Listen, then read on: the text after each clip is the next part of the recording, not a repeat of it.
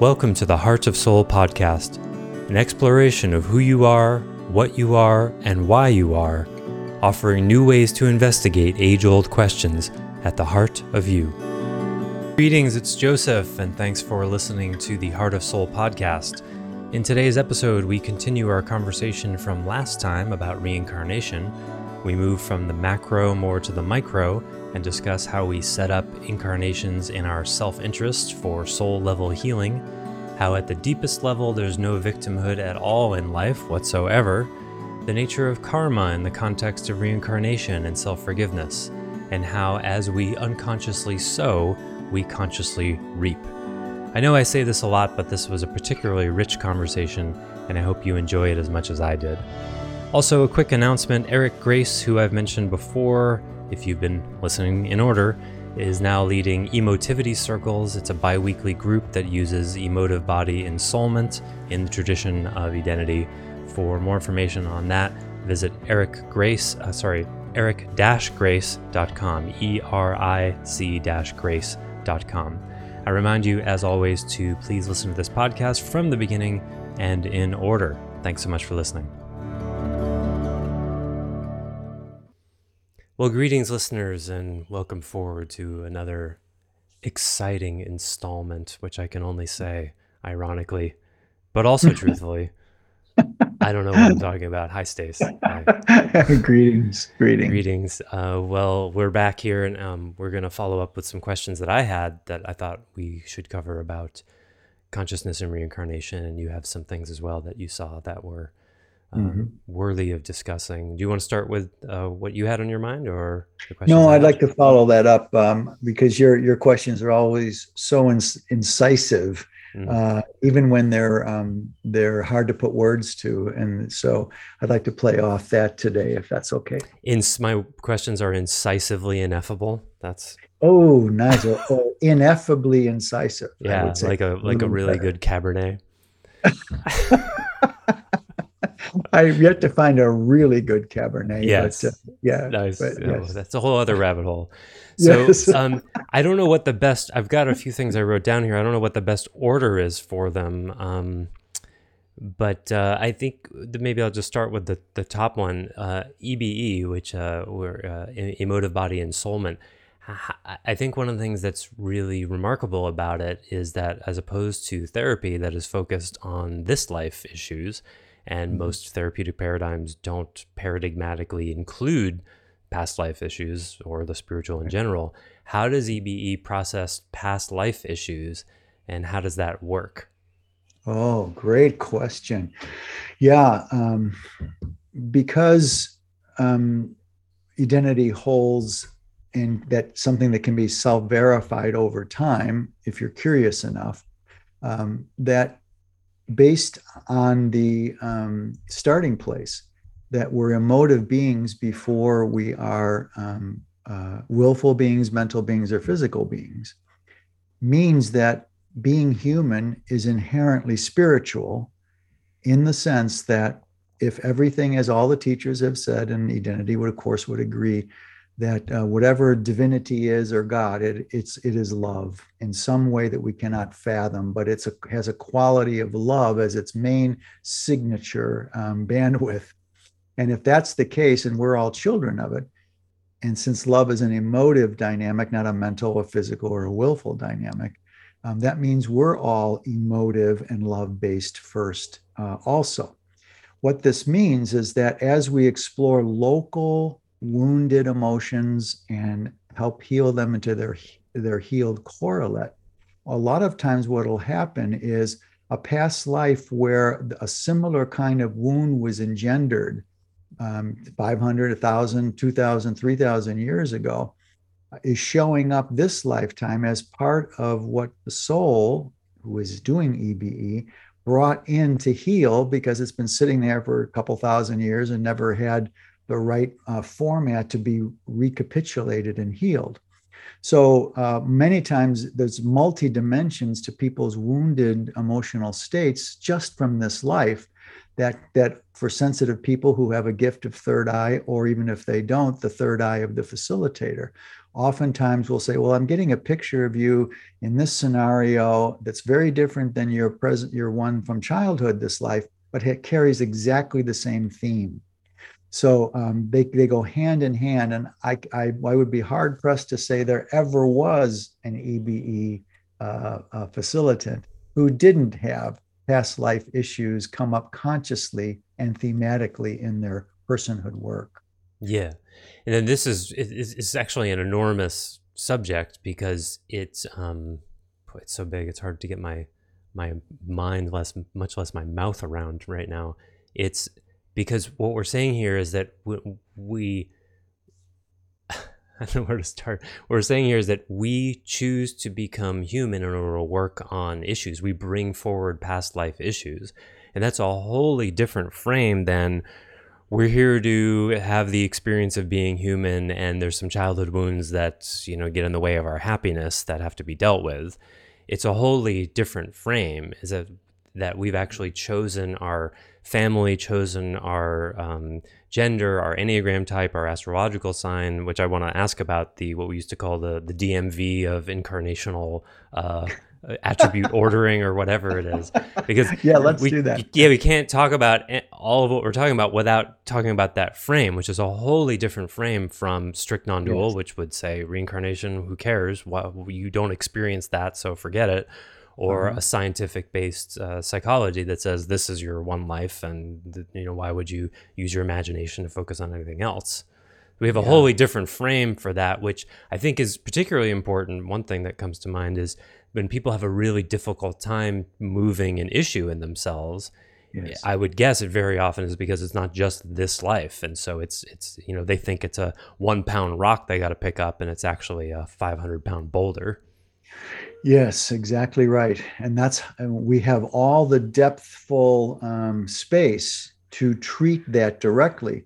When we have a past life issue that is really compelling, Joseph, we even have a category. We call it a parapersona. A parapersona of the local personality version of the soul that is doing the EBE at that moment is maybe it's recalcitrant. It's been layered over with coping mechanisms for 1,000 years, but something compelling in the present life triggers it up, and there's the parapersona right there.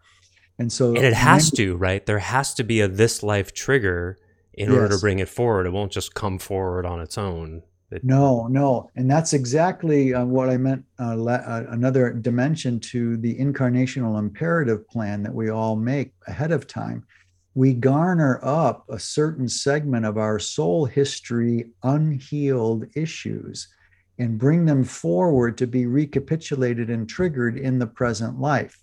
And a good metaphor for that is what a real vaccine, a good vaccine, is supposed to do is a lot. What we used to call vaccines. What we used to call vaccines, yes. Jonas Salk and the boys, where a small segment of a live virus is injected in to cause a physical body immune response to it, to help ward off future exposures.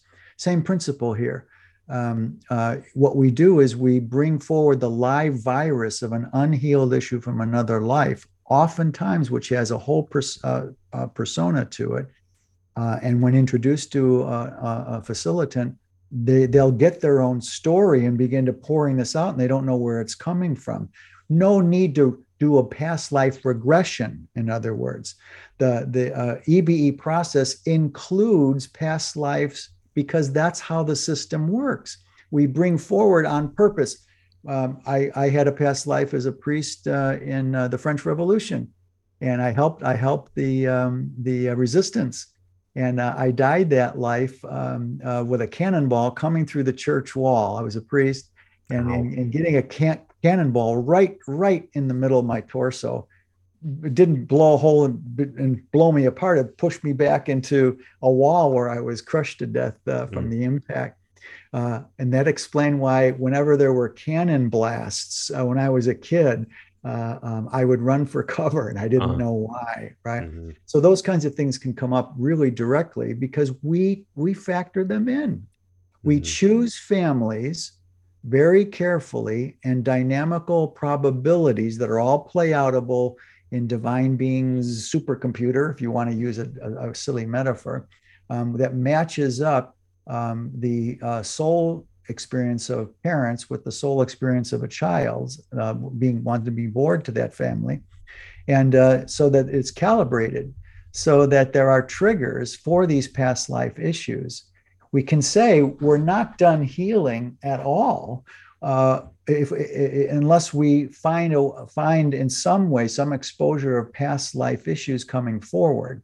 It is possible that we might stay all local on an EBE track and confident that if it's working really well without a lot of hiccups, that we are handling all the past life front load that came in with the issues. But this is a great question because there's no separate past life regression stuff that's half hypnosis and half suggestion, Mm-hmm. which causes all sorts of projections and inaccuracies in a person's journey. When you have the emotivity as the algorithm of exposure, there's very little distortion, either in denying the past life or in overindulging it and maybe adorning it with some extra positives. Because you're going through the door of soul rather than through the mind or the local personality. So it's like, in one way, we could say EBE is therapy for the soul, which Yes, makes it automatically spiritual. But exactly. the reason many therapeutic modalities would not get to past life issues is because they're not going through the door of soul. They're going through a mind mediated frame and looking at this life only. So it doesn't invite the soul themes forward. Exactly. All of our therapy now is either based on I think, therefore I am, I have a body, therefore I am, or I am energy, therefore I am. Mm. All of those are downstream to emotivity and Identity's offering.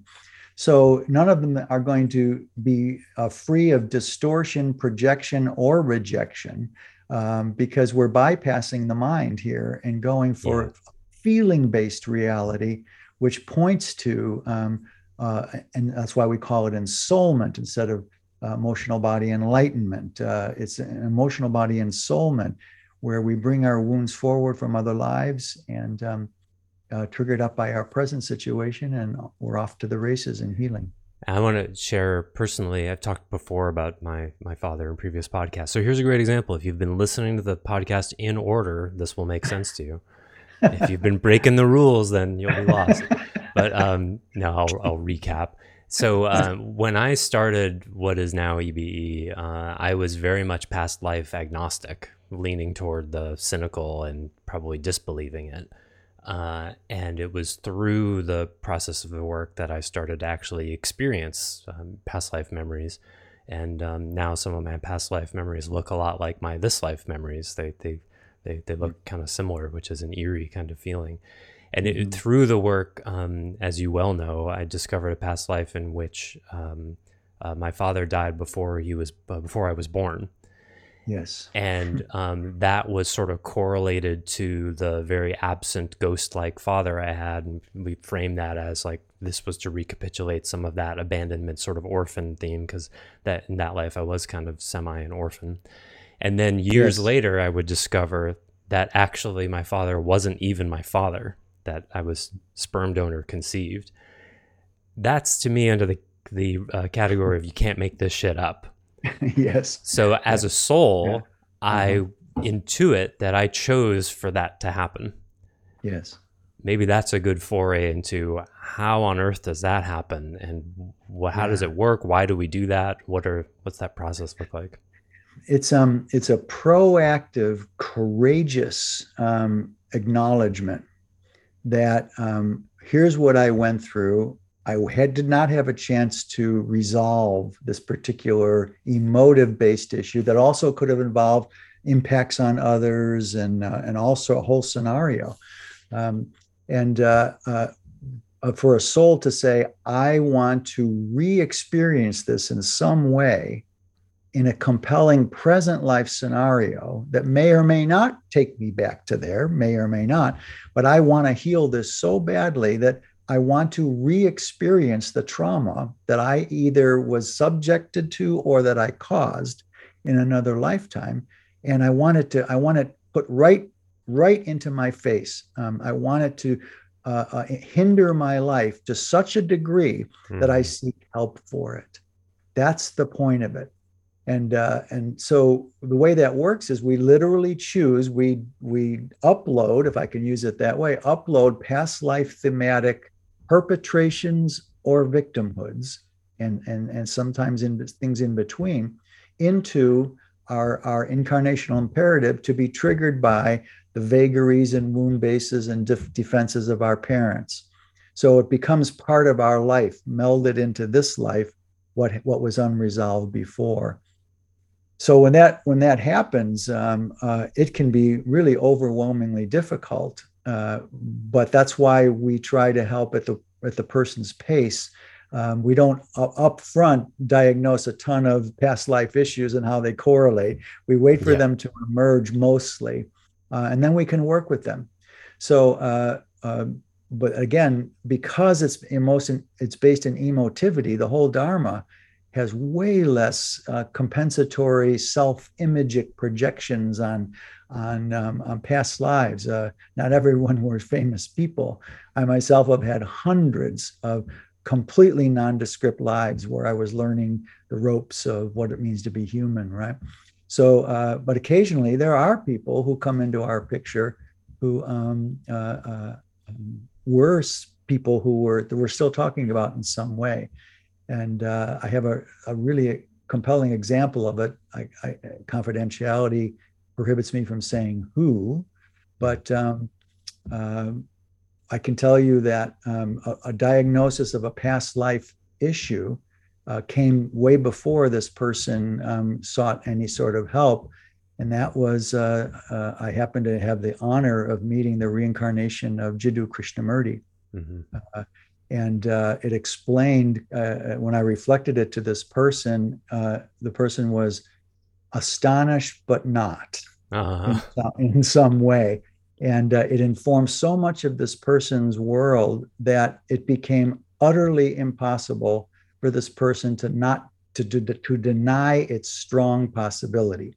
And this is a famous person, of course. And so that what that person came to heal this life was that Jiddu Krishnamurti never really learned how to integrate the human with his enlightenment, proven by the fact that he hid a lover for almost 40 years from people's awareness. So that there's a rare example where sometimes a person will come preloaded with a past life issue, and that will inform the track we start with. But that's the exception rather than the rule. You can imagine working with such a person's, say, romantic relationship issues would be far more complicated by that past life, right? Exactly right, because the enlightenment of Jiddu carried forward as a in the soul field of the present incarnation, albeit in a very different form and expression, but it was still there, and you could sense it. Those of us who know what that pre-dual, non-dual, not landscape and its ramifications when it finds you, this person needed another facilitator. In that case, it was me way back when in the day, who knew what it was like to endure the ramifications of non-dual, pre-dual enlightenment. Yeah, I remember meeting that person, and their eyes pierced through my soul like lasers. That's not an experience I'll soon forget. Yes, we had a falling out, that person and I, for some not unreasonable but not very reasonable reasons. And that person threw that diagnosis of the baby out with the bathwater, that Stace was just some wacko. And I found out later, really interestingly, that this person went to another psychic at one point, years later. And the psychic said immediately, as soon as this person walked in the door, "My God, you're the reincarnation of Jiddu Krishnamurti." Kidding me? So no, I swear. And then she couldn't throw all of the baby out with the Mhm. bathwater about her experience with me. Well, So I understand. I got a diagnosis from you once that I tried to throw out with some bathwater, and I spent 6 or 7 years trying to shake it uh, and was unsuccessful. And uh, that's related to that. We would say similar. I don't think we didn't talk much about soul species yet here, but we did in the Clubhouse presentation. We were talking about angel souls and how everybody right. wants to be an angel soul except for the people who actually are. And in the same way, everybody wants to have a famous past life except for the people who actually had one, because Yes. the amount of baggage that ends up saddling you with is not something you would choose. No, imagine how it was told that the Buddha was able to walk 10 minutes after birth, and as he walked away from his mother, lotus blossoms blossomed under his feet as he walked, and elephants bowed and snakes covered them from the rain. And at any Sounds rate, kind of what's said about whoever the current leader of North Korea is. yeah, wow, yeah, that's right. And of course, what people don't talk about in terms of baggage is that he abandoned Yeah. his newborn son and his wife to go to heal suffering in the world, not realizing at the time how disembodied he was from his humanity, that the suffering that he caused his son and his wife, and just walking out not proudly and not with a reason that he tried to negotiate with them in the middle of the night, Mm. like a thief leaving. Now that doesn't in any way undermine Gautama's or Siddhartha's seminal contribution to Hmm. the evolution of consciousness, but there's always a backstory baggage to Yeah. every famous person. Talk to people who actually worked for Mother Teresa. God bless Mm. her with all the good work she did in the activism for the poor and the suffering. Yes. And did she have a ton of personal issues? Of course she did. I've heard the Um, same about Oprah. oh my God. That part of that is probably from my story about Oprah. Yes, that, but I also met a guy. Oprah, as you may know, owns a lot of land here on Maui and has been snapping up contiguous pieces as much as she can, paying, just buying people out. And I had a friend for a while who was a carpenter working on a 16,000 square foot building that Yes, she was having built. And yes, a lovely person on the screen, and not a very nice person to her workers. Would skip over opportunities to say hello to people, and yes, apparently would have spend thousands of dollars just to move like a light switch 1 inch to the left, which is pretty yes. interesting. Yeah. And of course, I live in an area near where she lives now, her Mm. main home in Montecito. Oh, right. And these stories about, she was a psycho spiritual teacher for the masses. Yeah. Um, and you got to hand it to her. She got really young souls just getting used to earth life, interested in deeper things than internet influencing and designing derivatives in the financial sector to dupe investors and buyers of the derivatives. So there's always some downside to famous people and famous past life people. So as you said, it's very compelling. If you knew what really happened in the life of Yeshua or Gautama or Oprah or whatever, you would never want to be them because you'd be very embarrassed by what you missed, how deeply you missed stuff. And all those people missed something really deeply from identity's point of view. And then because they're in leadership positions, they have powerful influences, and their issues, which everybody has, basically get blown up and spilled out over the planet. They have, what's the Voltaire slash Spider-Man quote: "With great power comes great responsibility," and that's a price that has to be paid. Yes, absolutely right. You can't have it both ways. You Yeah. can't get to where you're going and have the downsides to what it took for you to get there or what you did with it once you got it.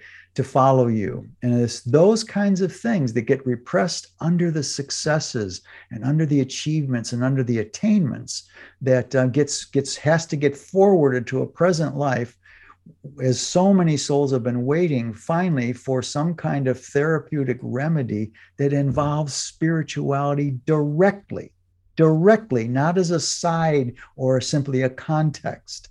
So this is why we've drawn a lot of angel souls, because they're not served adequately by most models of standard psychotherapy, or even some of the hybrids, modern day hybrids.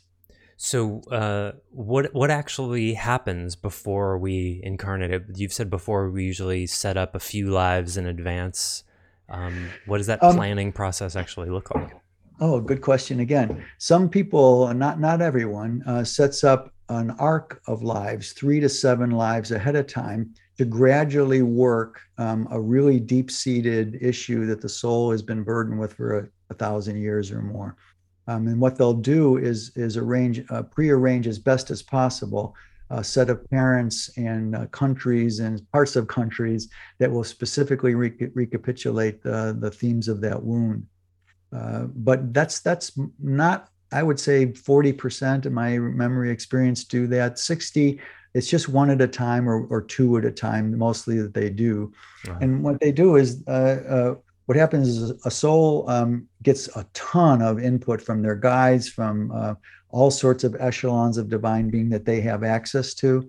By the way, when you die, all of a sudden you don't get all of God and all of its wisdom and all of its dimensions. You get what you're able to get with the consciousness, our consciousness frame you're in right now.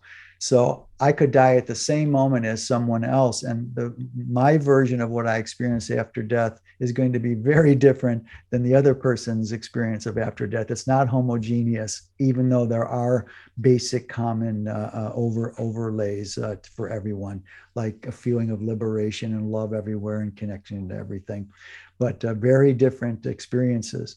So, after they get together with their guides, some soul family members, and some heavy-duty divine guidance, it takes about, I use this metaphorically. There's a what's the word? Like a duct work from when you're purely in spirit to get to the human. You go into a tunnel, you could say, or a funnel, and that lasts about 6 months Earth time. So for 6 months before a child is conceived, their soul has been slowly decompressing to be able to meet that moment when conception will likely take place. A lot of times they're waiting 6 months prior to conception. Prior to conception, they enter that funnel.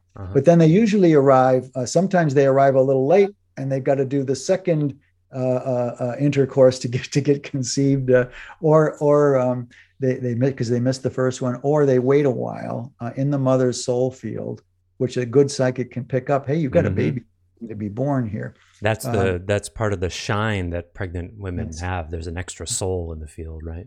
Yeah, absolutely right. And that's why doctors who are sensitive and others who are sensitive can see a woman is pregnant before a woman can. Yeah. That's that extra brightness from that extra soul in there. So what happens is at conception, and I'd like to talk a bit about abortion a little more than I mentioned at the end last time. Okay. But they at that moment, the soul extends a little, like a little finger, into the sperm and egg first gamete deal, and then owns that gamete, owns the sperm and the egg coming together, owns it, and then begins to do with it what it needs to do to bring up some physical forms at first that are needed. For example, a healing lifetime might entail cerebral palsy or Down syndrome or anencephaly, something that we would all say is a tragedy, but which was chosen by the soul for very specific reasons. And then so that as that little finger ensouls that gamete more and more and more and more, the whole soul gets absorbed to the place where it's completely surrounding the embryo, just like its fractal, the amniotic sac is The soul moves from being hanging out in the soul field of the mother to surrounding the body. Exactly right. Yes. So that's basically the process of it. It's all intentional, almost always. Although there are those brave souls, I've done it a few times. I don't recommend it highly, because you never know what you're going to get. You just dial. You say, you don't put any plan out at all, and you say, I trust you guides. Give me something that'll get me along, but my healing track. But I don't want to know what it is. I want to come fresh. The dice rollers. The dice rollers, right? And of course, if you had it in your mind that you needed, so badly, to be the perfect specimen of man or woman, to work through insecure issues, you just got to have that really Adonis or amazing, beautiful woman or man body, so that you can confront how inner value becomes so secondary to outer value, with people worshiping you because you're so beautiful or smart or whatever, only to find out you're born if you were a man and you thought you've earned your Adonis lifetime, you're born as a person who has got obese genes, a woman in Caracas who lives in the poorest part of Venezuela. That's sort of the truth to the being reincarnated as a cockroach idea. It's not as a punishment, but as a necessary learning step. Exactly right. Mm-hmm. So when you think it might be exactly the opposite, to learn the value of a real bottom-up human self-worth, you can't handle something where you're going to be a famous person or an actor or so good looking you're a model. It all depends on what you decide to do. Yeah, so there's a couple of things I want to say here. One is I think it's been very much implicit here, but I want to make it explicit. The profound impact on the idea of victimhood here. Because while we talk about how we're victims as children, and we've talked about how adults are not victims, this is a third and most upstream frame for it. Because if we choose our childhood and we choose our parents and we choose our attributes, even the things that as adults we can't change, it means we're not a victim to anything. Yes. In the most meta context. That's cerebral palsy, poverty-stricken childhood, physical or sexual abuse. In the most meta context, we chose all of these things. All of them. That's an incredibly challenging frame, even for me to take on, and I've been mulling on it for like 15 years. So it's a challenging aspect of the paradigm. Yeah, because so much identity is, well, if only I'd been born to rich parents, or if only I didn't have the big nose that I have, that my mother used to say looks like a green pepper on my face. Not jokingly. I believe you.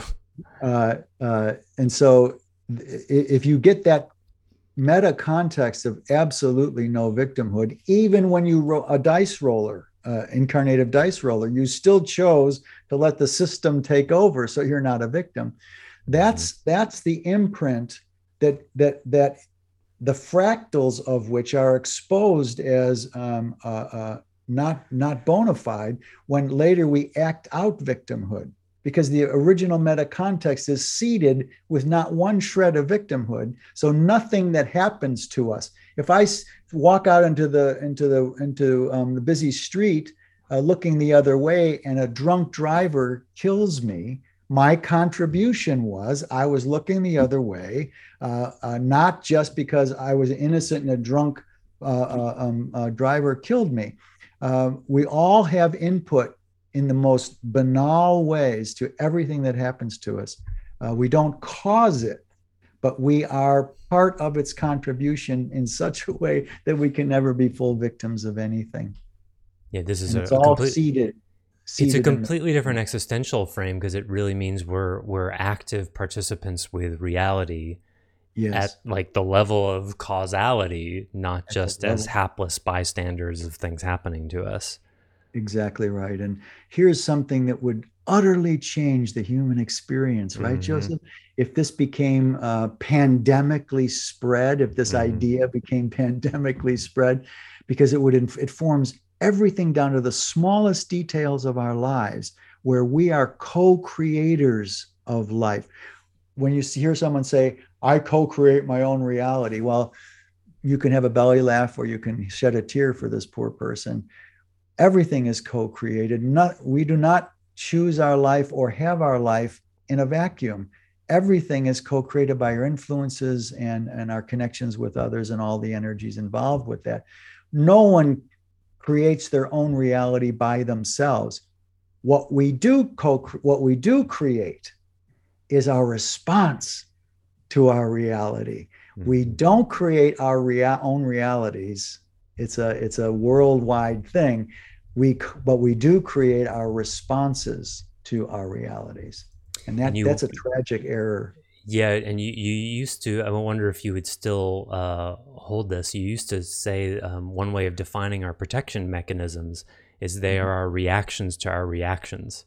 You, Yes, yes, that's right. That's right.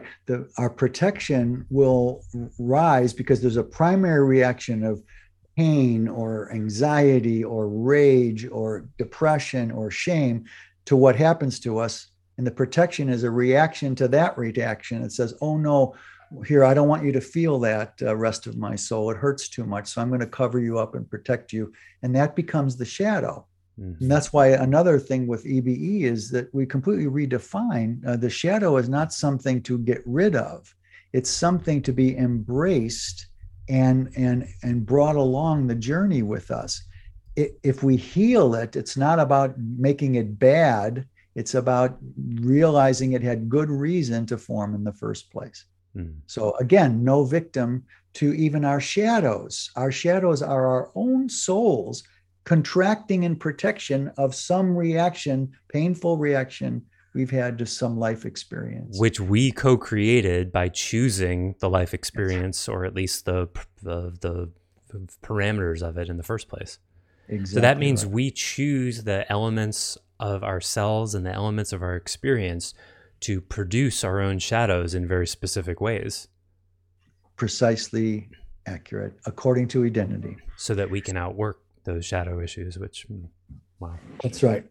Now, we have to make one distinction between for soul age here, though, Joseph. The first 50 or 80 soul lifetimes here, we don't have a clue on what we should choose, right?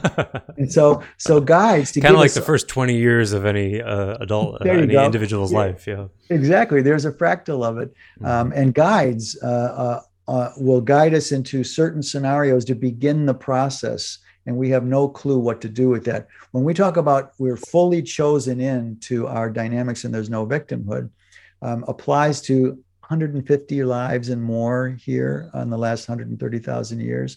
And so younger souls, they agree to have their setup done by guides, and they're informed of that a lot of times ahead of time. So their agreement in that is they trust the guides to give them wise beginnings to the very challenging experience of life on Earth. So even there's not much room for victimhood because they agree to the whole process. In other What words, are, we pre-exist, not only post-exist, like the religions say, we pre-exist our birth, not just post-exist our death. hmm. That's another whole Mm-hmm. meta context for everything we're saying. It's an assumption, which I just realized we never said. Yeah. We different than religions, we pre-exist our birth, not just post-exist our death.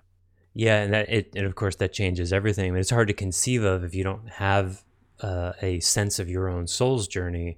But it's a very Yes, different frame to start if starting with I've got one life and it's beginning and it's going to have an end, rather than that's in the middle of 1,000 lives, and some of them yes, have happened and some of them haven't. Uh, exactly. and so it makes me think that people might wonder, like, well, what am I doing then as a soul? What are common soul themes? And we've talked about the three fears. That's the in the most meta. Identity Mm. says we're working on the fear of being, fear of not being, and the fear of non-being. But Uh-huh. what's like one level down from that? What are the typical incarnational imperatives and shadow themes that you see people working on? The first and foremost is learning the difference between will and love. Mm. That's the most contextual downstream of the three soul fears that happen at soul birth, not the birth of each life. The birth of soul included these three contractions of being, but primarily the first theme to learn or begin to learn, begin to want to configure the healing of, is the difference between will and love as a primary driver of our human experience. We live in a almost completely will first suffused mode in our world. We will our way through survival. We will our way to what we call thrival. And we shoehorn love as a secondary, oh yeah, whatever. And when it's structurally the opposite, that we are primarily, divine being is primarily made of love and only secondarily expresses that love through will, as opposed to those who actually believe the original Old Testament Jewish religion. Basically, they were posturing a divine being, a God who was willful first and only secondarily expressed the willfulness lovingly, because half the time it wasn't lovingly, it was punishing. Mm-hmm. So that God needs to learn that it's the other way around. It was a false God all along. They did get right, of course, the main religions, that there is a divine being, a self-aware divine being. But they got all of its attributes and expressions and relationships to humans egregiously wrong. So So, that's number one. Is there a number two and three? yeah, once you start getting crushed between, or I'll say it the other way around, getting pulled Mm. in two different directions by will and love, eventually in between in the fourth chakra, you start to get experience of the ramifications of doing all of one or all of another, all love or all will. And then eventually all these strategies that we have to learn to survive get in the way, where we have to use will to survive, but have to let go of will if we actually want to emotively, maturely thrive. And that's not something, that principle's not been out there in our world at all. That will is mandatory for survival.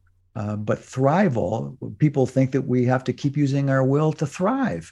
And that's why the world is drowning in financial greed, corporate corruption, governmental mischief, and all this crap on all of our domains of being. It's a will-run world, which is why we've not learned yet as a planet, a planet, to base our incarnational experience in love first. I was So talking with some people recently about the will versus love thing, and specifically about the will to manifest. yes. And a metaphor came to me that the use of will is sort of like you want to dig a well to have, in, for all purposes, infinite amount of water, and you get like 10 feet down and you don't get to water, but you take a bucket and fill the well up by hand, once a day. And so it Uh-huh. appears that there's water in this hole that you can drink from, but you've actually given yourself a job. You have to top it off all the time. Yes. So Oh, good metaphor. 50 feet away, it could look like, oh, this person has access to a well of water, but actually what they have is a job. And Yes. what we're really looking for is an effortless font of soulfulness that will give us energy, rather than having to mentally and willfully push through it, which is basically what we're conditioned to do. Absolutely. Great metaphor, Joseph. Another one that just comes to mind now, we use this metaphor in a lot of different scenarios, but the soulful way to manifest thrivability or wealth, if you want to say, or inner well-being or whatever, you have to willfully in some way choose to unplug will. You have to use will to unplug will. And that's like dropping a stone in a still pond. And then you wait for the waves that come out from that, dropping that big stone in the pond, to hit shore and then come back to you, Ah, right?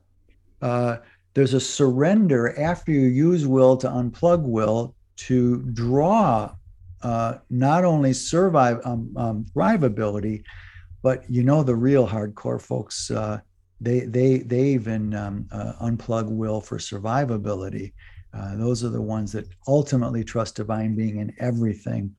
And if you do that too soon as an ideal in your soul experience, you're going to drown from that. That's why I said the secondary playouts are, how do I healthily balance love and will? And love involves trust of divinity, and will says only trust in me.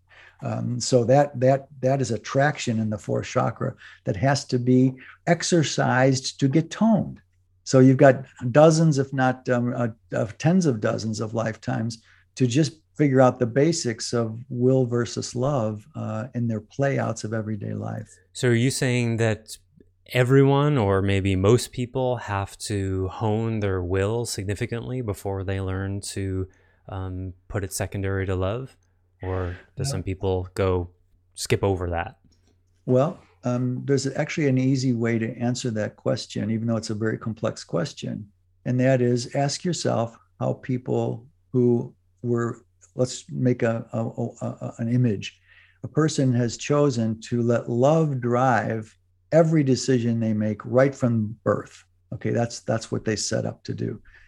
How long will that person survive emotionally or physically? Oh, right. Yeah. They couldn't survive their childhood. Correct. They would die of a broken heart in some way if there wasn't a will-based self-protection that got kicked in. It's just the world as it is. It's not the ideal, but we're basically in a seventh and eighth grade level consciousness quotient on this planet. The preponderance of people are young souls and learning their lessons exactly as they should in many ways. But most people are just the majority of people who are successful in life or have notoriety or wealth or become an internet idol. These people are just teenagers who got older, emotional teenagers that got older. Look at Putin and most Trump is of course a perfect example, more in line with Putin. These are just teenagers who never grew up emotionally. They have no care. They don't have any empathy for their impact on others. They're sociopathically, if not psychopathically, endowed with a me greed of power, wealth, or notoriety. These are the teenagers of this planet are ruling the tweens and the children of this planet.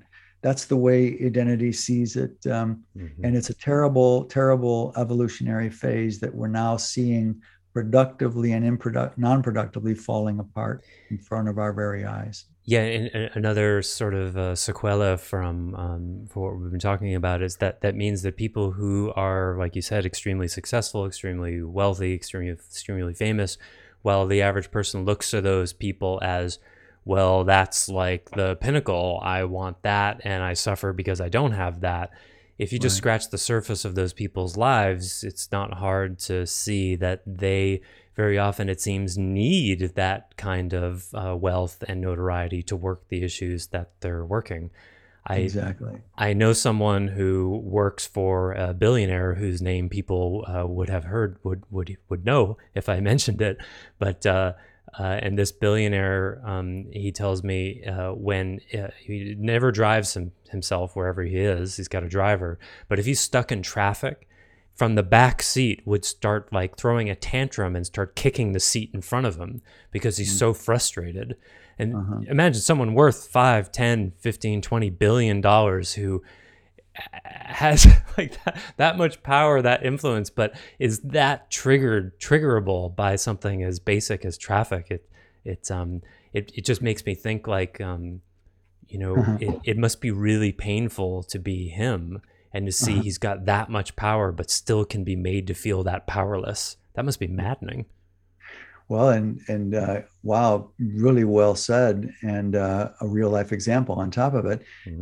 That means if he is triggered to that degree by something he can't control. Yes. All of his world is control mediated, Yeah. not genuinely open to life informing him of what his next steps are. There's no cosmic meta context, only his will, and only his will to control his circumstances. That's the only explanation for throwing a baby boy tantrum in the backseat of his limo. Yeah, and I mean, it's stunning to think that that people need that level of success and wealth because their control gets blown up like a balloon, expanded, expanded, expanded. So they have more and more control, and yet it never really satisfies them, and then backlights the ultimate failure of control, which is the dead ending of a paradigm, dead ending of will. And some people need absolutely. that. Yep. They need to dead end in the whole lifetime as in a quote unquote failure in Mm. some ways to learn that. But it just occurred to me, Joseph. Wow, look at all the domains that a topic of reincarnation Yeah. affects and illuminates. I just would like just a moment here to say that um, what we just said is in the context of reincarnatability and the whole system. That the preponderance of the planet is populated by children's souls and teenage souls, and that they're going through exactly what they need, but identity can't really reach most of those people because Mm. either they're too young to ask the right questions about themselves, Mm. or they're too stuck in teenage will to be curious about other ways of living life than the way they were conditioned to do life. Yeah. Which is why we unabashedly say, I invented identity for souls that have been around the block enough to be at point with curiosity on how spiritual contexts impact human life. And that's a very small percentage of the planet, maybe 3%, 5% Yeah. of the planet. That's what identity is planting seeds for, and working out all its dharmas about that. Again, as we've said so many times, it's not elitism, it's just serving an underserved demographic, the Mm. older soul, the one who's been around the block. And an older soul is no better than a younger soul, blah, blah, blah, blah, blah. Same way a rich person's no better than a poor person. It makes me Exactly. think of I'm somewhat embarrassed to admit I took an interest in the Johnny Depp Amber Heard trial a Mm-hmm. while back, and it was the most fascinating thing to me was listening to the recordings of their actual relationship conversations and battles, and it was like, I mean, talk about sloshing an ankle deep in depth of reality. Those two. I mean, how hackneyed and banal and immature their whole yeah, relationship. and these are people with millions of dollars, a depth of far more. But to just like I found myself marveling at how surprised I was at how immature they were. Yeah. Like you read you hear the attorneys reading the text messages going back and forth, and it's like Yes. this could be two 16-year-olds talking. Exactly And we right. get this idea of like, oh, well, because they're successful and have all this money, surely they must have a certain level of maturity. And it's actually very often the opposite, which Well, I'm naive, I guess. I don't know why that surprised me in that way, but yeah, exactly right. And that is not only the case with most famous people in the domain of entertainment, but mhm. in politics, it's Politics even even more so. worse. Yeah. An older soul, 99% of people who get into legislative or governmental political arenas just want power and prestige and money, power, prestige, and money. Did you So hear the recording from the councilwoman, the California councilwoman? You're in California, so this is like national news, but just broke in the last couple of days.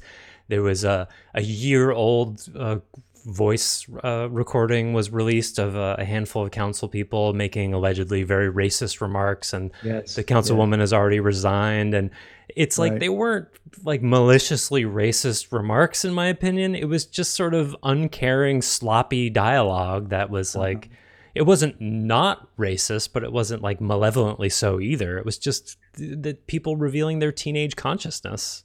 Yeah, We're supposed and to be that leaders.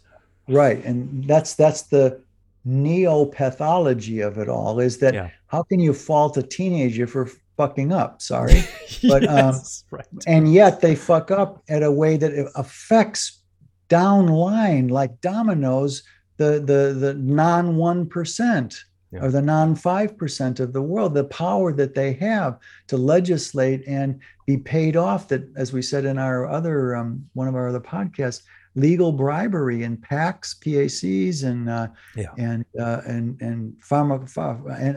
NRA and big pharma bribing senators and representatives in this country. It's all teenage activity. So you can say, well, we live in a teenage world, but when a woman can't get an abortion after being raped, these legislators are ruining people's lives in many ways, whether it's a passive kind of unfunny racist remark or specific religious-driven agenda.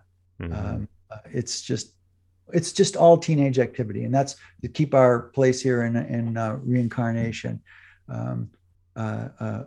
This is how only with the context informed by the reincarnation reality of things can we see a whole other level of emoto spiritual maturity / immaturity range, and it's tilted way in the to the degree of the emotively immature.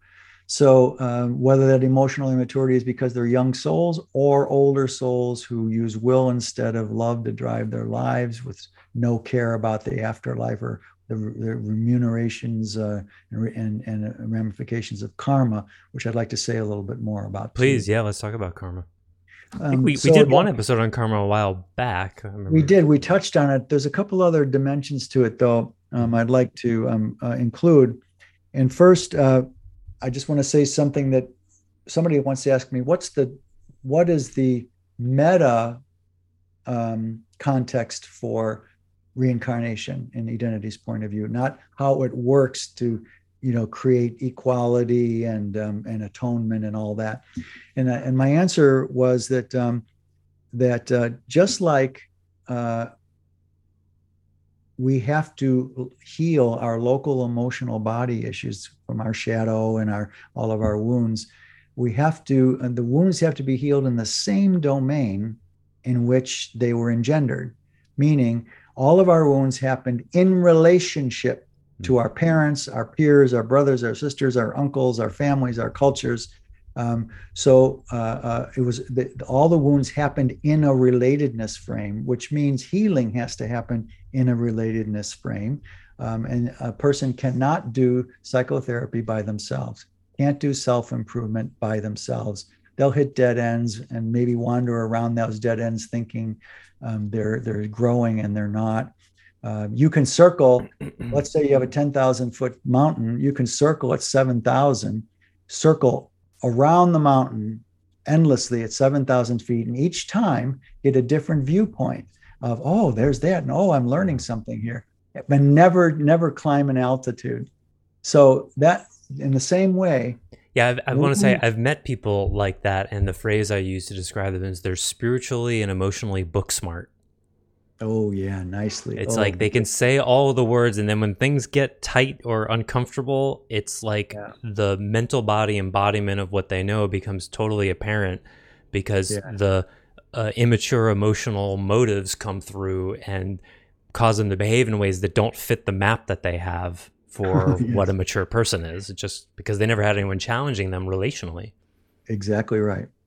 And so in that sense, since you can't do your own growth alone, except through insight and will, it's the same principle that drives reincarnation. If you start incarnating here and you start creating wound patterns and themes in your life, you have to keep coming back here. They have to be healed in the same earthen domain in which they were engendered. And that's the driving meta context for reincarnation. Thank God we have a divine being that saw its children would need. But hold on a second. If our soul wounds were our deepest, the three fears, the fear of being, fear of not being, and fear of non-being, happened in a non-earth, far more porous context, why do we have to come here to heal them? Why do we have to go? If it happens in a very porous, least dense place, why are we coming to the most dense place in order to heal them? Well, not uncoincidentally, I asked Divine Being a similar question, not exactly, Oh, many, I'm many honored years that you ago. had the same Yeah. question. Oh, you say really? And the answer was it didn't know how difficult it was going to be. Um, remember we debunked the omnipotence and Yeah, omniscience. omniscience.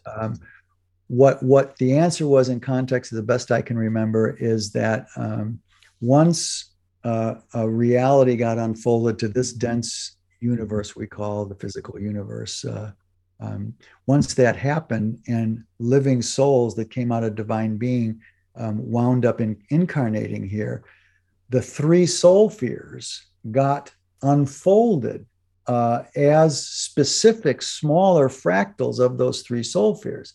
The terror of being is the predominant soul fear that people are incarnating to heal here. But it's too big to feel all at once, right? So Of it gets course, broken down. absolutely. It gets downloaded gradually, so it's doably healable.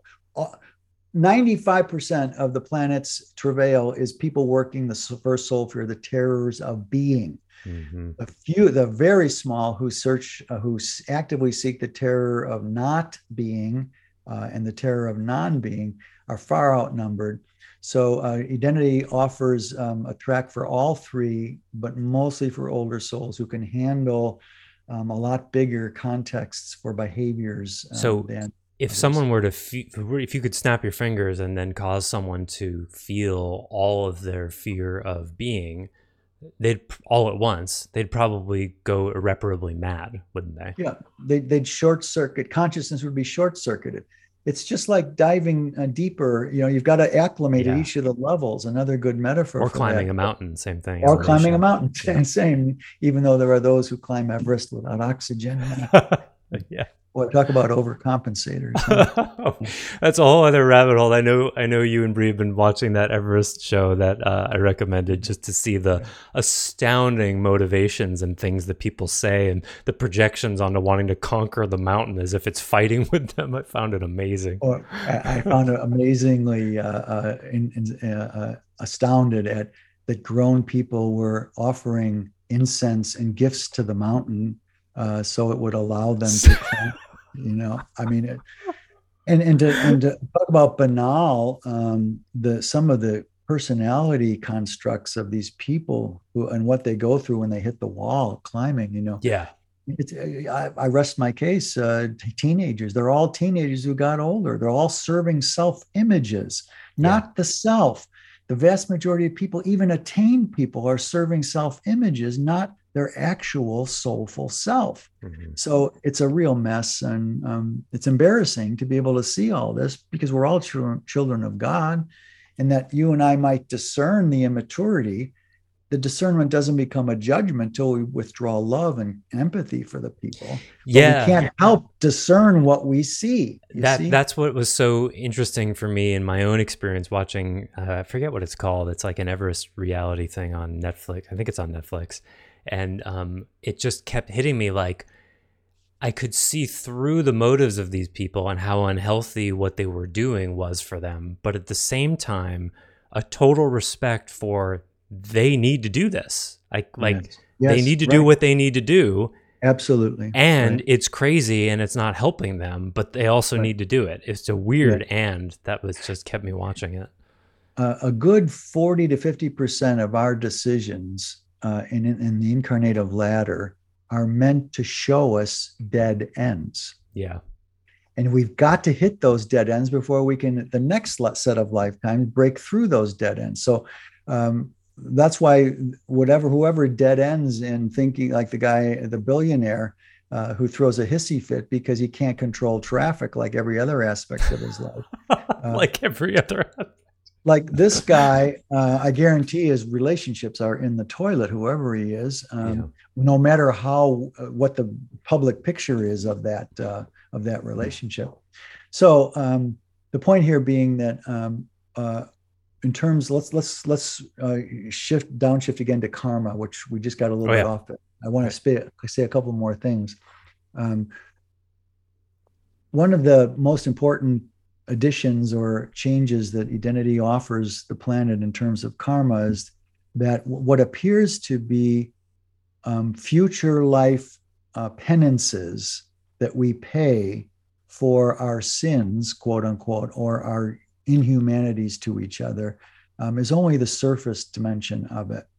Um, does a person who sexually abuses a child have to one day be a child to understand and incorporate on their healing path what it felt like, the impact of being invaded at such a young age? Yes, of course, but that's not the whole story. What has to happen here is that perpetrator gets its first taste of atonement by becoming the abused. Okay. But then that's in service of that becoming the abuse, is in service the beginning of atonement. But what has to happen next after that not as a punishment, but so they can have the experience. So they can have the experience, not a punishment. And secondly, that's in service and on the way to finally forgiving themselves for their perpetration in the first place. So the end game of karma is self-forgiveness, not punishment. And since we can't reincarnate as a cockroach, as if that would be so bad. Yes, as if that would be so bad. Did you notice though that in the news they just successfully implanted human brain neurons into mice? Yeah, I read the story about the brain cells in the petri dish that were able to play the 70s video game Pong, which I thought was awesome. Yeah, and they're going, how can even stem cell induced neurons in a petri dish have that kind of power? Well, then, again, everything's ensouled. Everything is ensouled from inorganic to organic. And it's the soul context that is the origin of consciousness, not brain cells. Brain cells in the human nervous system mediate our soulful, previously already existent consciousness. It mediates it here. It doesn't create it, like we said last time. That's why I wanted to say a little more about consciousness too, which might go to a part 3 on this also. But karma is you think you avoid karma, and here's where religions came in, even though they don't have karma in their picture. Christianity's especially, do unto others as you would have others do unto you, right? That supposedly, if you follow that, you'll get into heaven. But it's not a bad application also to reduce your karma if you have an Eastern point of view, right? But I have seen, believe it or not, even though it's the exact opposite, I have heard people say that do unto others as you would have others do unto you is the same thing as I get to do to you what you did to me. Oh, dear. When it's exactly the opposite. I've seen people justify that for the eye for an eye, a tooth for a tooth, until we all go blind and have no teeth left, right? So do unto others as you would have others do unto you is fine. A reasonable, when interpreted correctly, is a reasonable way that you could say karma works. If the more you do unto others, blah blah blah, the less negative karma you'll accrue. It's great bumper sticker metaphysics. It is bumper sticker because identity says, well, this is ankle deep sophistication in terms of consciousness, because do unto others is all based in behavior, not motive, not intention. And so it's good for kids, for young souls and some teenage souls who want to be good people. But identity offers that because we're emotive beings first, not physical beings or energetic beings first, changing behaviors is not the key to healing your soul. What the karmic rule or principle in identity's point of view is, as you unconsciously sow, so shall you consciously reap. In other words, we all have deeply wounded motives that are unconscious to us that drive our intentions, actions, and outcomes. The motives are largely unconscious to us. And Mother Teresa, for example, intention to serve the poor, which was lauded and will be lauded for centuries to come, forgets about the motive that she was an employee of Vatican Inc. Mm-hmm. And Vatican Inc. requires its employees to have low self-esteem. Oh, wow. You can't That's a join statement. unless you have unconscious or semi-conscious low self-esteem, which it repackages as humility. And then rewards you for it and because then it's the way you reward. get to heaven. Oh my God, poor Al. I think her first name. No, that was no, yeah, Alice. I think was it Alice? I forget what her real name was. At any rate, Sounds right. as an employee of Vatican Inc., she had horrific self-unworth because she abides by a religion that says we're all originally sinned, which means you're not worthy as you are born. You can only become worthy if you earn worthiness. And her unconscious motives, after she died, I had a short conversation with her, and she was starting to realize that all of her service to the poor was just so she could get into heaven. Mm. All that was unconscious to her. Bless her heart. And she was not 7-8 weeks after her death did I get that download with her. Well, she was realizing it.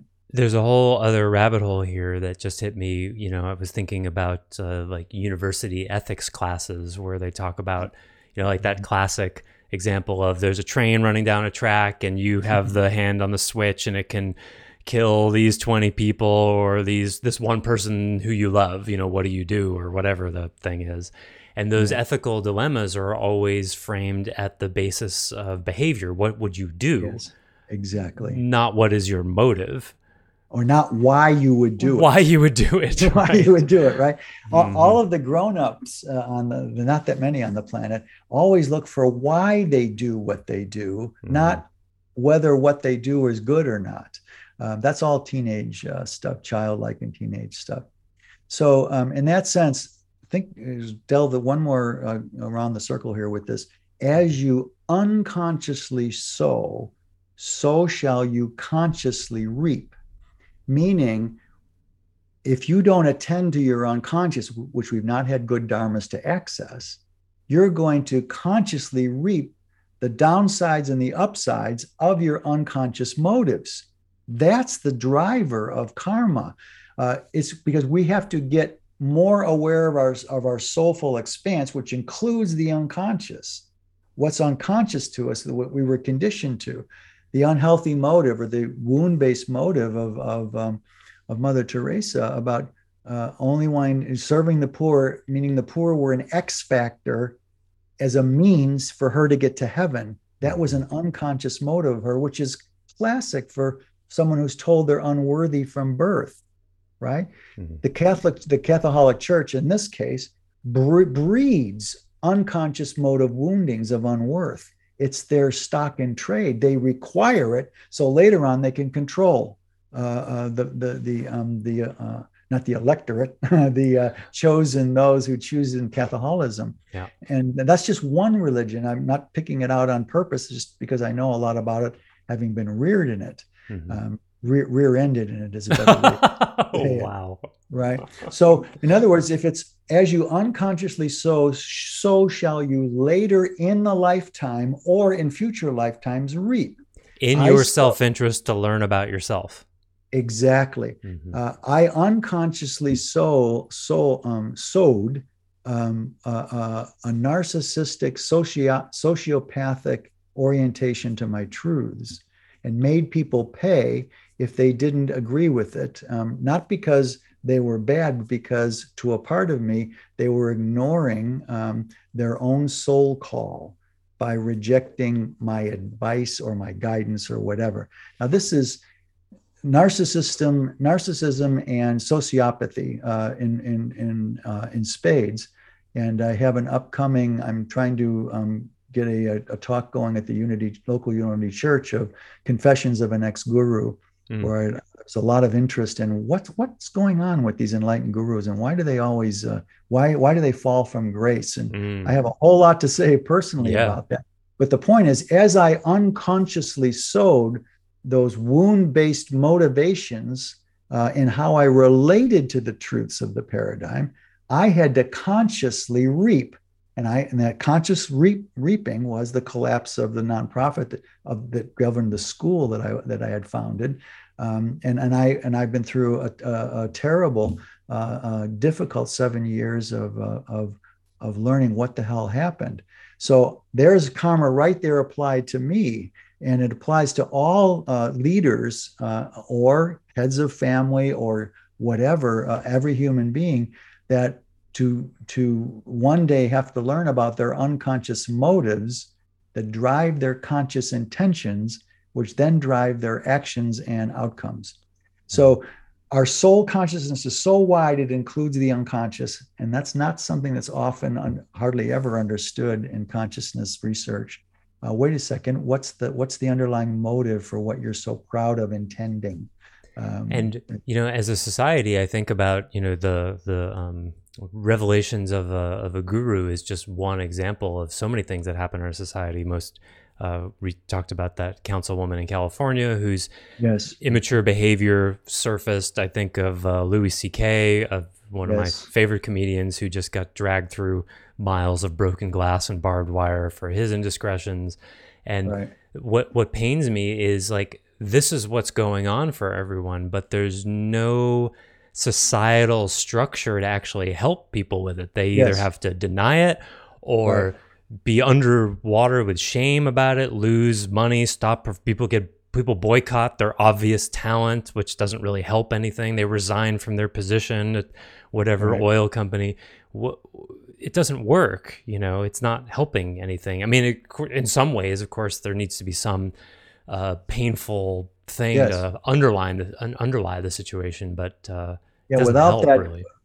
Without that negative, they can't experience the dead end. Yeah. Okay. So something has to happen, but some sort of sequela. You can't just let these kinds of things go, as you're saying here. But what's the degree is the right question to ask. Louis is back on the circuit, or is trying to be back on the circuit after being canceled. But the whole cancel culture, which we had an earlier podcast on, there's always a reason. But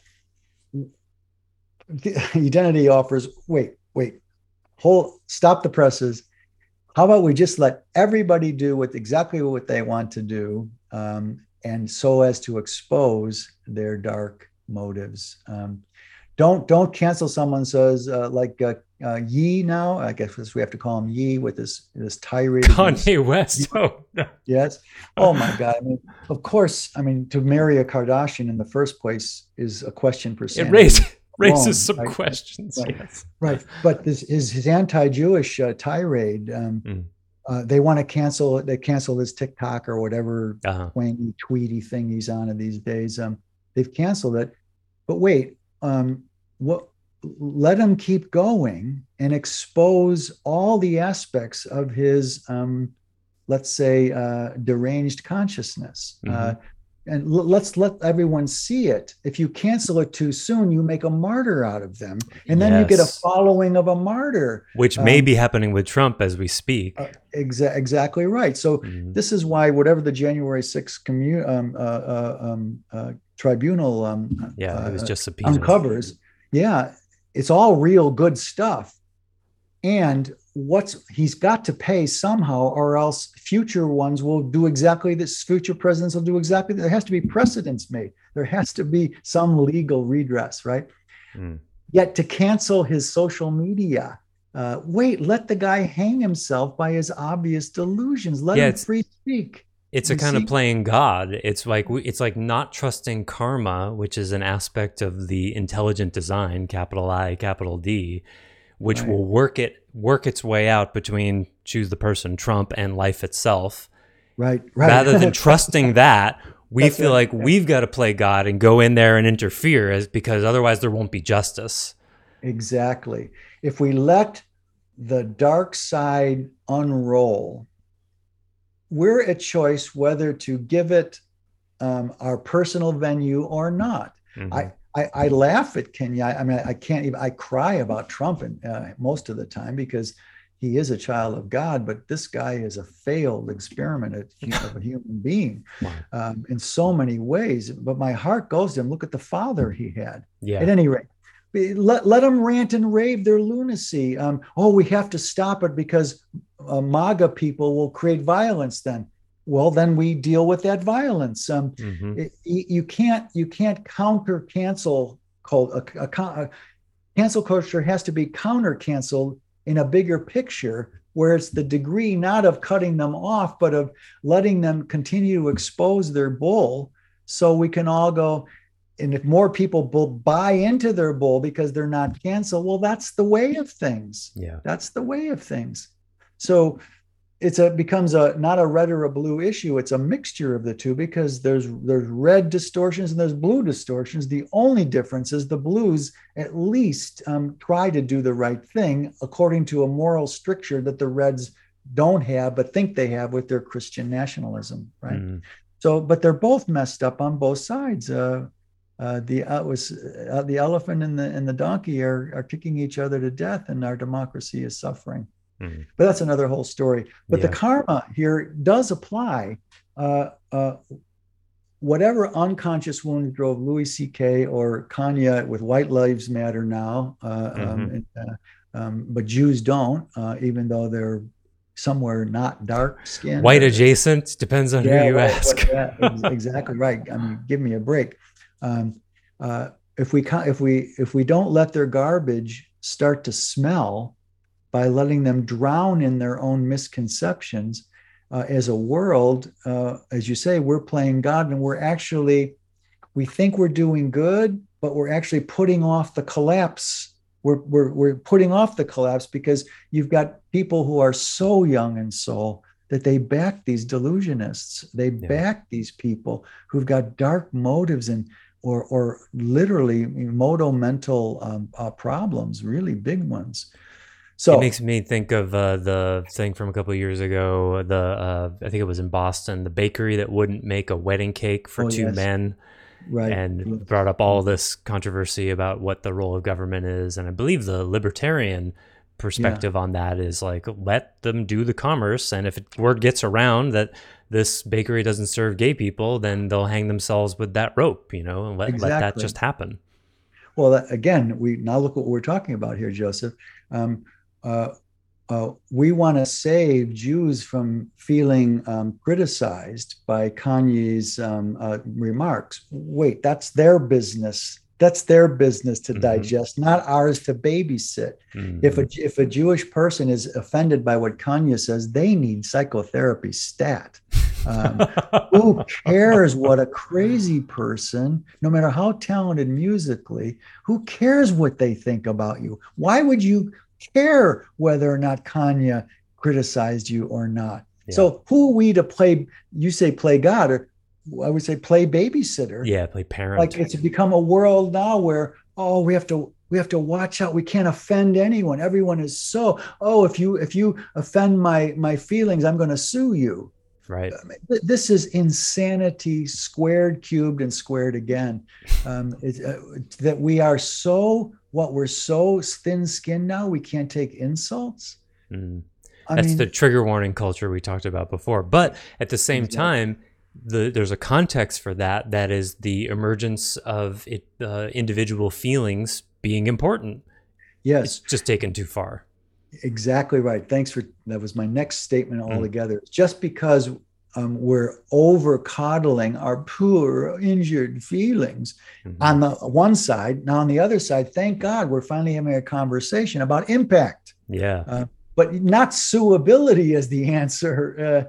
It's why did that, an hedonist will say, why did that hurt me so much? And then figures out there's a wound in them that was hurt by some bozo like Kanye talking. And that's So, a really cool rabbit hole right there, is feeling the impact that an other has on you yes, all the way all without the playing victim. yes, that Super easy thing to say. That's something I'm working on in myself right now. you bet. This is what a piece of that I've been working myself the last 7 years too. So you have to take it all the way down without being a victim.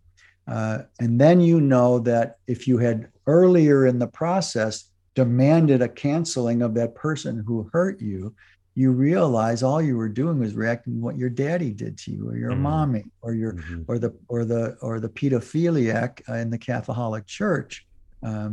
So well, Mm-hmm. let's look at everything as a trigger instead of a cause. And then we're going to be soulfully investigative as to why we have our big reactions. Right. So I don't think, did you get to a couple other the questions you had? We got to almost all of them. So Yeah. Yeah. Uh, yeah. I wouldn't add any more. I think this might be a good place to close, unless you have something else. Well, let's just revisit another short revisit here, and then I think we can close. Identity's three dharmas, which address the terror of being, the terror of not being, and the terror of non-being. Um, these were created at our birth of soul way back in the day, way before this planet ever got civilized, uncivilized by self-aware consciousness. Uh, Identity's whole dharmic system is about transmuting our conditioned fate into our heart-based destiny. So let's just unpack that for a moment.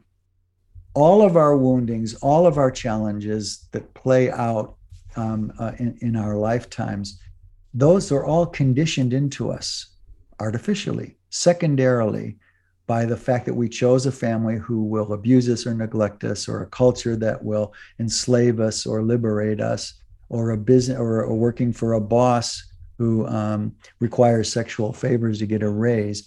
All those we chose to get triggered by, and most of the time almost all the time we're conditioned into those triggers. We're conditioned into them. So that's a fate. We're fated to be conditioned into our present version of ourselves unless we do something different. Everyone by default is living their conditioned fate unless they start to go beyond our conscious intentions into their unconscious motives, where all the wounds lie. 90% of the wounds lie. They peek up in some of the intentions and actions and outcomes, of course. But in the end, identity wants to help your conditioned fate turn into your heart-based destiny, because whatever it is you set up to heal this life, in this lifetime, because of the amazingly, glitteringly beautiful and difficult modem of reincarnation, we get to have a choice to heal. And identity gives us, so far than any other paradigm in my experience anyway, a wider place to find our individual unconscious motives to heal, a more space to heal than previous paradigms, either psychological or spiritual. So to turn our conditioned fate into our heart-based destiny is to fulfill the incarnative imperative that we set up our lives, our A destiny. Here are these four things that primarily I want to attain this life.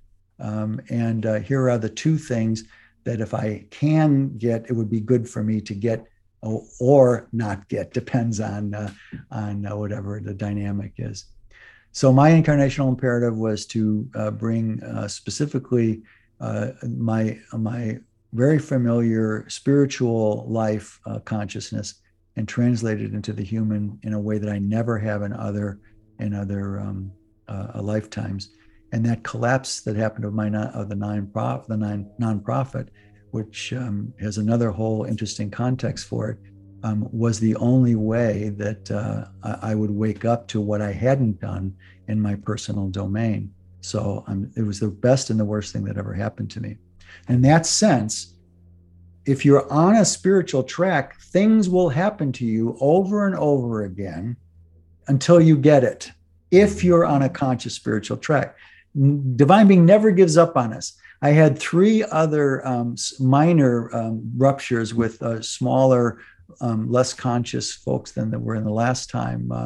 And those were all warm-ups to finally, it had to be done with some really powerful people, good people, and I had to be dethroned. My wound-based shadow had to be dethroned, and thank God it did, because I have a chance now to fulfill my main incarnational imperative, and that is to, instead of just living on will and wisdom, I'm living primarily from love and compassion in my secondary relationship to will and wisdom. So in those ways, an informed human life, we need help with it. I needed help more than anyone, or as much as anyone, if not more. So reincarnation. I'm sorry, I just want to grab this. There's a good clue in there for our listeners. If you find yourself continuing to run into the same negative situation over a number of years, it's probably an incarnational imperative knocking at your door. I think anyone over 30 or 40 could relate to that. Yeah, it took me 3 knocks on the door before the door was kicked in on me, because I was not emotionally equipped to deal with it earlier in my life. And so in that sense, I would urge those who are skeptics about reincarnation, investigate it, ask us the tough questions, come to the next seminar, or call in on a podcast or something like Clubhouse, which we do now. One day soon we'll have a call-in situation here with Joseph and I. I'll take requests. Anybody wants to be live on a podcast? Ask questions. Just absolutely. So in that sense, be grateful that reincarnation is a fact, even if you deny it right now, because even if you deny it, it gives you the freedom to deny it. Yeah. So, one last thing. Last thing I promise. Okay. Why do we forget our past lives? Yes, good question. Really important. Really quickly, because if we were in touch with the hundreds of lives we had before, we'd never have a focus enough to get the job done in this life. Every life, it's a perfect example of how now and eternity are equivalent. The now and eternity. Eternity is experienced now and now and now and now. It's not endless time. It's now and then now and now and now. And now there's no time. It's It's segmented that way into nows. Same principle here.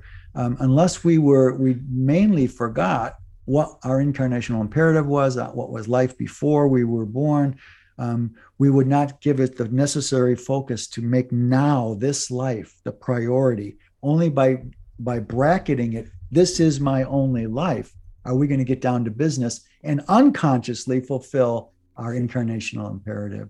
Yeah, I mean, not to mention just a practical, like, it's hard enough keeping your head around one life, much less if you remembered even 2 or 3 as well. It would be just overwhelming. Yeah. And so in that sense, we have to forget, but that's not a hard and fast rule. You can learn how to remember if you put your heart and soul to it, not your mind. Your mind will never teach you how to gain third eye access. So if you want to learn how to cultivate that, identity has a track for you on that also. So, and that's why the first question most basic people say, why don't we, if what you're saying is true, why don't we remember? Well, you're conditioned not to remember for some good reasons, but you can decondition from that too, if you like. If you like, you may not like what you remember. No, that's for sure. Yeah. When a couple of my past lives got exposed, I was so embarrassed to realize that soul of me did that part of me, that earlier version of me did those things. It's crazy making to me, and to learn self-forgiveness for that has been really tough.